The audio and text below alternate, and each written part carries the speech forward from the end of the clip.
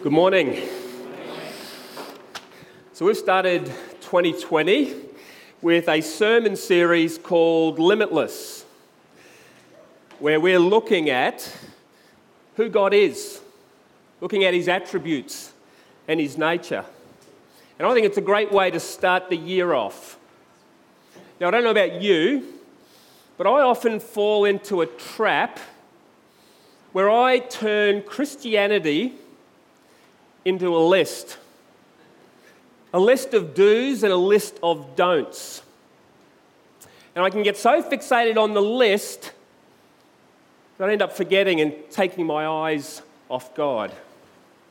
But I've got a theory, and my theory is this: if we draw near to God, we open our eyes and we see him and we discover who he is, the do's and the don'ts tend to organically take care of themselves. So, for example, if I discover something about God, something new, something fresh, and I marvel at that, I delight in it, it excites me, I'm going to go away, and all of a sudden I've got this energy and enthusiasm to serve. I don't need a list. I want to get involved. I want to be part of what God's doing. All of a sudden, I see the things of the world, things that are sinful, and now they don't tend to glitter the same way they did, because I'm so satisfied in God, so delighted in God, that it no longer glitters the way it used to. And so this morning, I'm going to try my best not to give you any do's or don'ts. And hopefully, this morning, we're going to discover something fresh about who God is.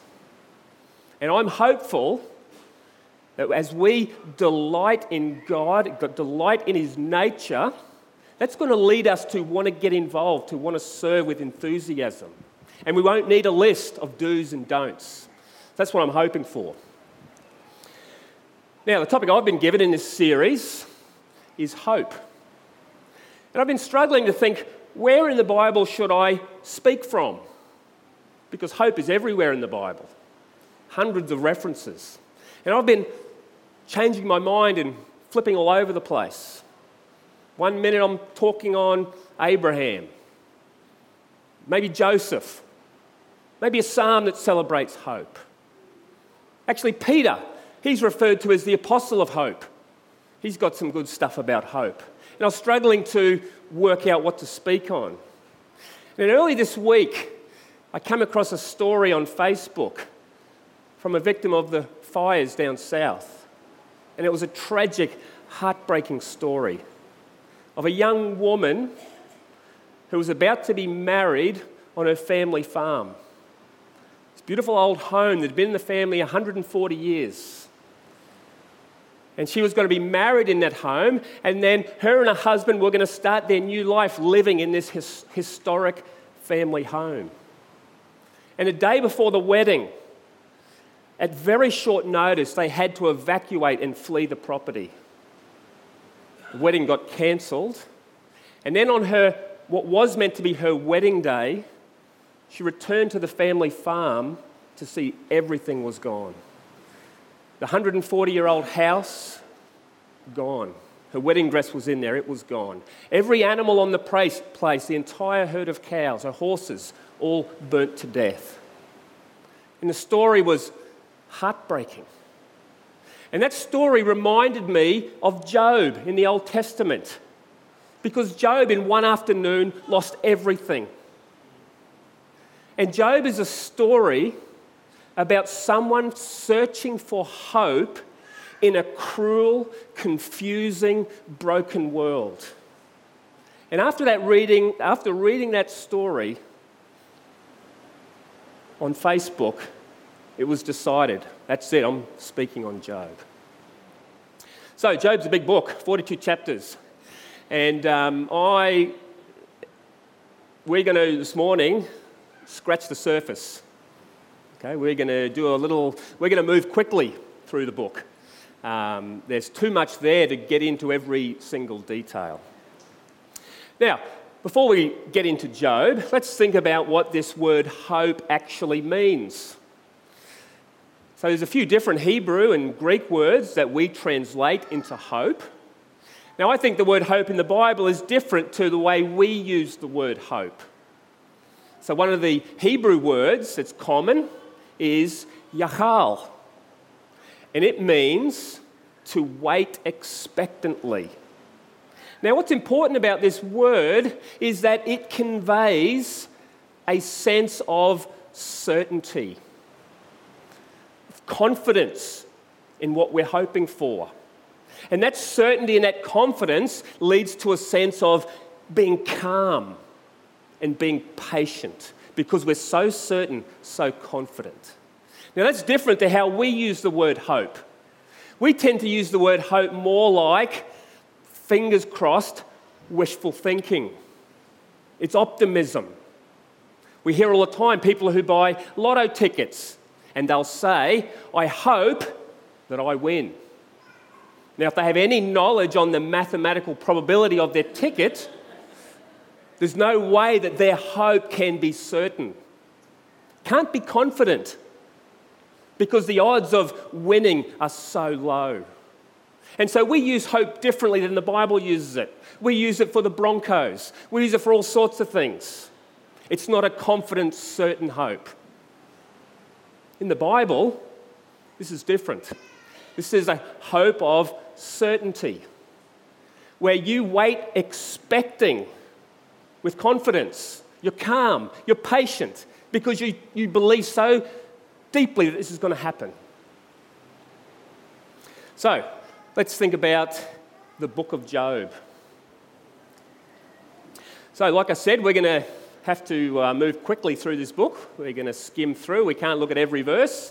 We're just going to pick out a few random verses to get a sense of what's going on. So in chapter 1 of Job, we're introduced to this man. And what we're told about him is that he's a very good man. In fact, God describes him as being upright, blameless, a man of integrity. We also know that he's a man of great wealth, of great standing in his community. He's got 10 kids, and it seems like he has a perfect life. Not much more he could want for or ask for. And then in chapter 1 also, in one afternoon, Job loses everything. A combination of natural disasters and hordes of bandits. He loses all of his property, all of his belongings. His 10 children are killed. He loses everyone except for his wife. All his employees gone. And initially, Job's reaction is pretty remarkable. He hears the news of this and he grieves. And he says those very famous words that we've all heard before. He said, the Lord gives, the Lord takes away, but blessed be the name of the Lord. And somehow, Job worships. It's extraordinary. But then Job is also afflicted with this terrible skin disease. And so now weeks go by. And Job is suffering greatly. Deep sorrow over the loss of his children. Sorrow over the loss of everything he owns. Physical torment with these terrible skin lesions. And weeks go by. And Job's suffering is great. And that initial attitude of worship starts to whittle away. It wasn't sustainable. The reality of what's happened is overcoming him. Anyway, Job has 3 friends, Eliphaz, Bildad, and Zophar. And these are really good friends. They travel to be with him. They're going to come and they're going to counsel him and they're going to comfort him. And so these aren't fair weather friends because Job really has got nothing he can offer them. He's got no material wealth. He's got no standing in community. He's not even going to be good company. So these are real friends. These are good friends. And the Bible says that when they saw Job, they wept. They tore their clothes, they put dust on themselves, and they got down in the dirt and they sat with Job. These are good friends. Turns out later that they're terrible grief counsellors, but they're very good friends. Now, for 7 days and 7 nights, Job and his friends sit in the dirt and they do not say a word. Imagine that. 7 days, 7 nights, sitting in the dirt, not saying a thing, just grieving, sorrowing, mourning. Then in chapter 3, after these 7 days and 7 nights, we read that Job breaks the silence. After weeks and weeks of sorrow and suffering. Look at what he says in chapter 3. In verse 1, after this, Job opened his mouth and he cursed the day of his birth. In verse 11, he says, "Why did I not perish at birth and die as I came out from the womb?" He says, "I have no peace, no quietness, I have no rest, but only turmoil." And we can see here that Job has lost hope. Now, there was a famous old theologian who had a saying, which I think is very helpful. He said, "Hope is to the soul what oxygen is to the body." And we can see here that Job is losing hope. And that void of hope is now being filled with cynicism and despair. And Job even went on to say, "I wish I was dead." That's how little hope he had. Now, once Job has broken the silence, his friends now feel the need that they're going to give him some counsel.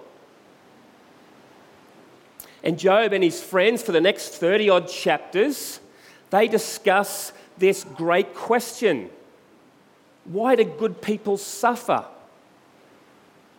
And is God just? Does God rule the world in a way that is just? And they have this great discussion over 30 chapters where they go back and forth. Now, it's pretty heavy reading. It's in poetry. And what we see there in these poems is that Job flips around. He flip-flops between, on one hand, desperately wanting to believe that God is good. But then he flips and he says, God's cruel. God doesn't care. God doesn't run the world in a way that is fair and just. And he's back and forth. And his friends, they had pretty simplistic theology. And they said, no, God is just, so that means you're really bad. There's no way God would do this to you unless you've done something terrible. So what have you done? What violence, what cruelty, what perversions are you hiding? You must have done something wrong. And they go back and forth. They discuss, they debate, they argue. And what we find that in that discussion, in those poems, that there is a bit of a turning point for Job as he goes back and forth. Look what he says in chapter 17. When he's realised there's no hope in material things, there's no hope even in dying. Look what he says. He says, where then is my hope? Who can see any hope for me? Now, I've been wondering this week, how many people who lost everything in the fires have asked this same question?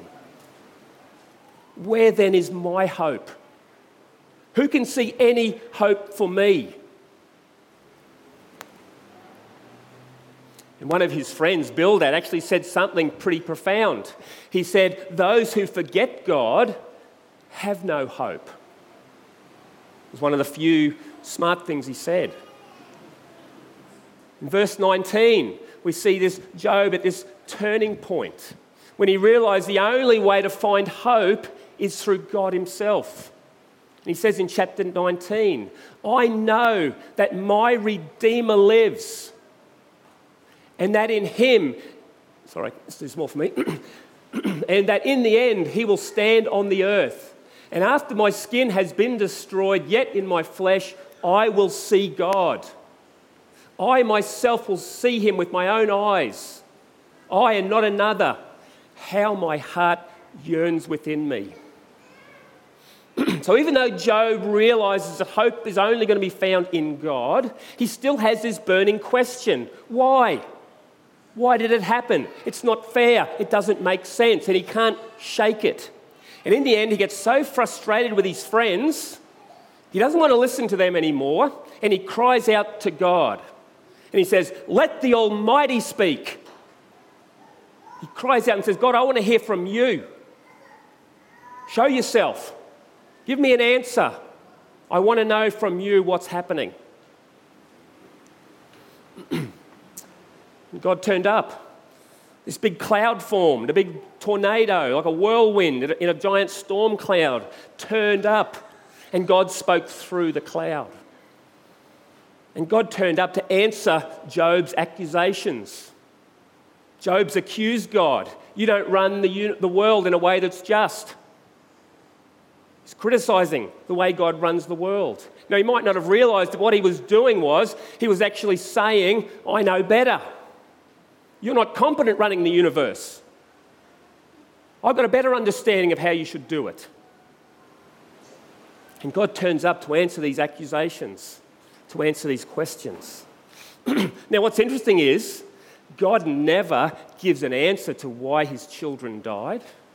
God never tells him the reason why he lost everything, never told him why he became sick with skin lesions, but instead, God takes him on a tour, a virtual tour through the universe.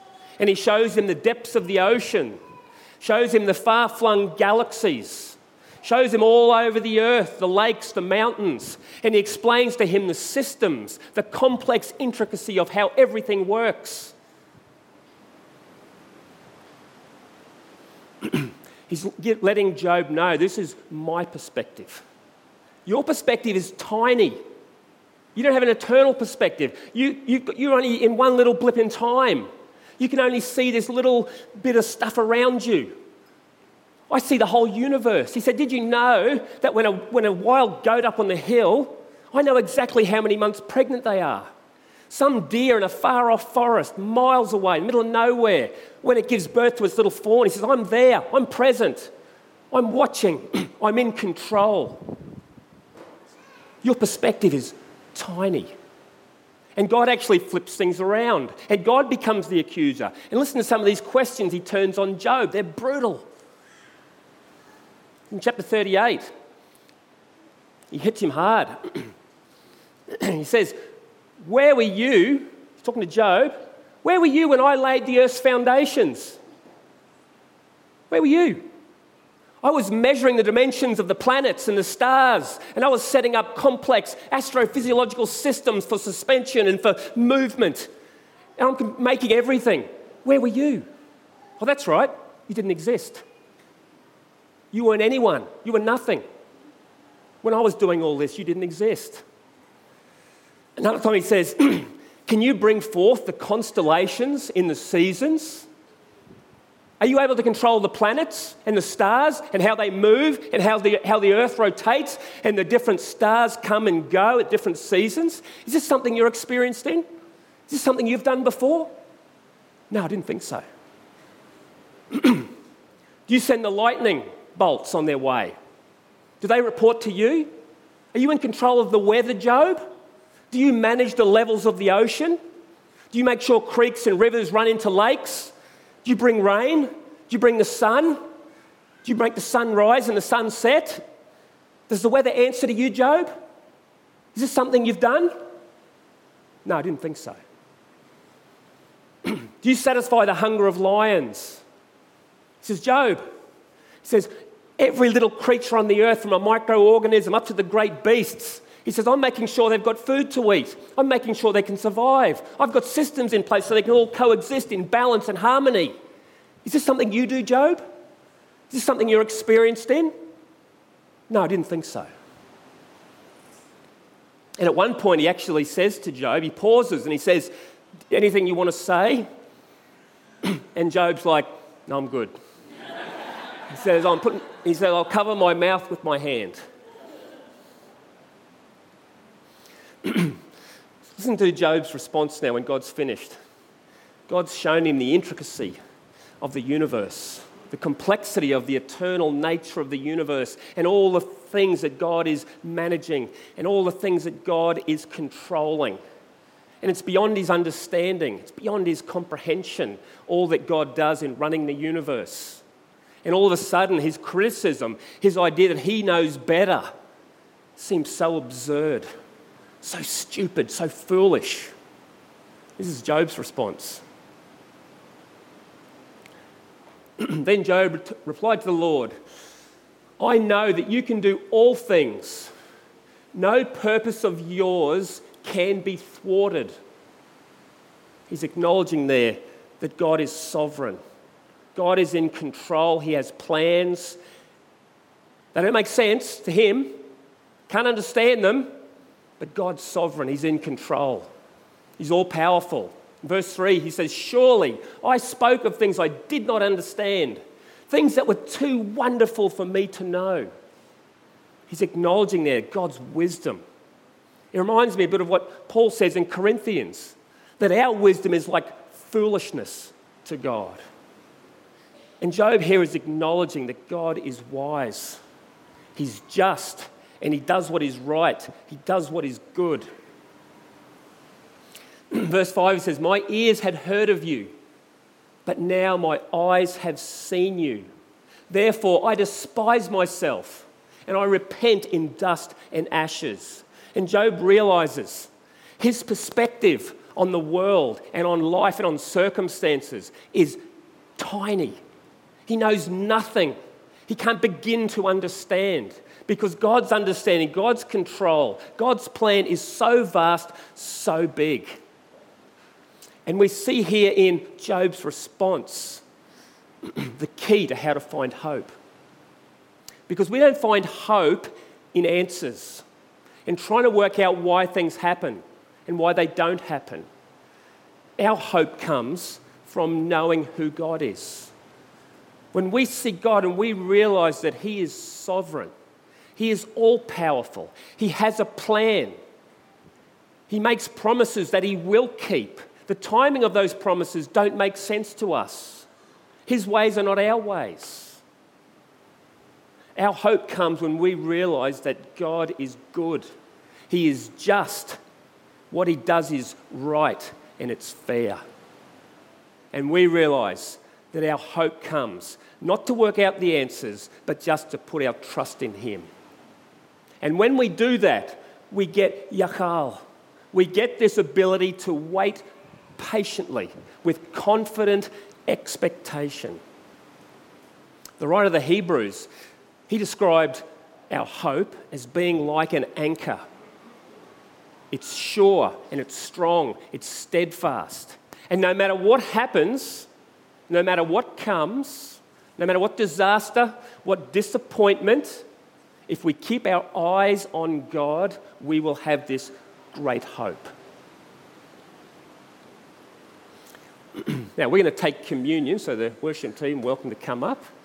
Now, I think I've managed to maintain my pledge that I wasn't going to give you any do's and don'ts, but we are going to take communion now.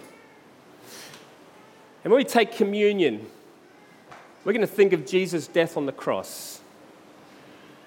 And we're going to acknowledge that our access into this great hope comes through Jesus' death on the cross and through his resurrection. So we have this great hope this morning. Peter says it's a living hope. It's real, it's strong, it's sure, it's steadfast. And we can face the future despite the confusion, despite the questions of why, despite the suffering, despite the things that happen that make no sense. We can go forward with great hope, with confidence that God is in control. He's sovereign, and he's good, and he's just, and his ways are right. Let's take communion.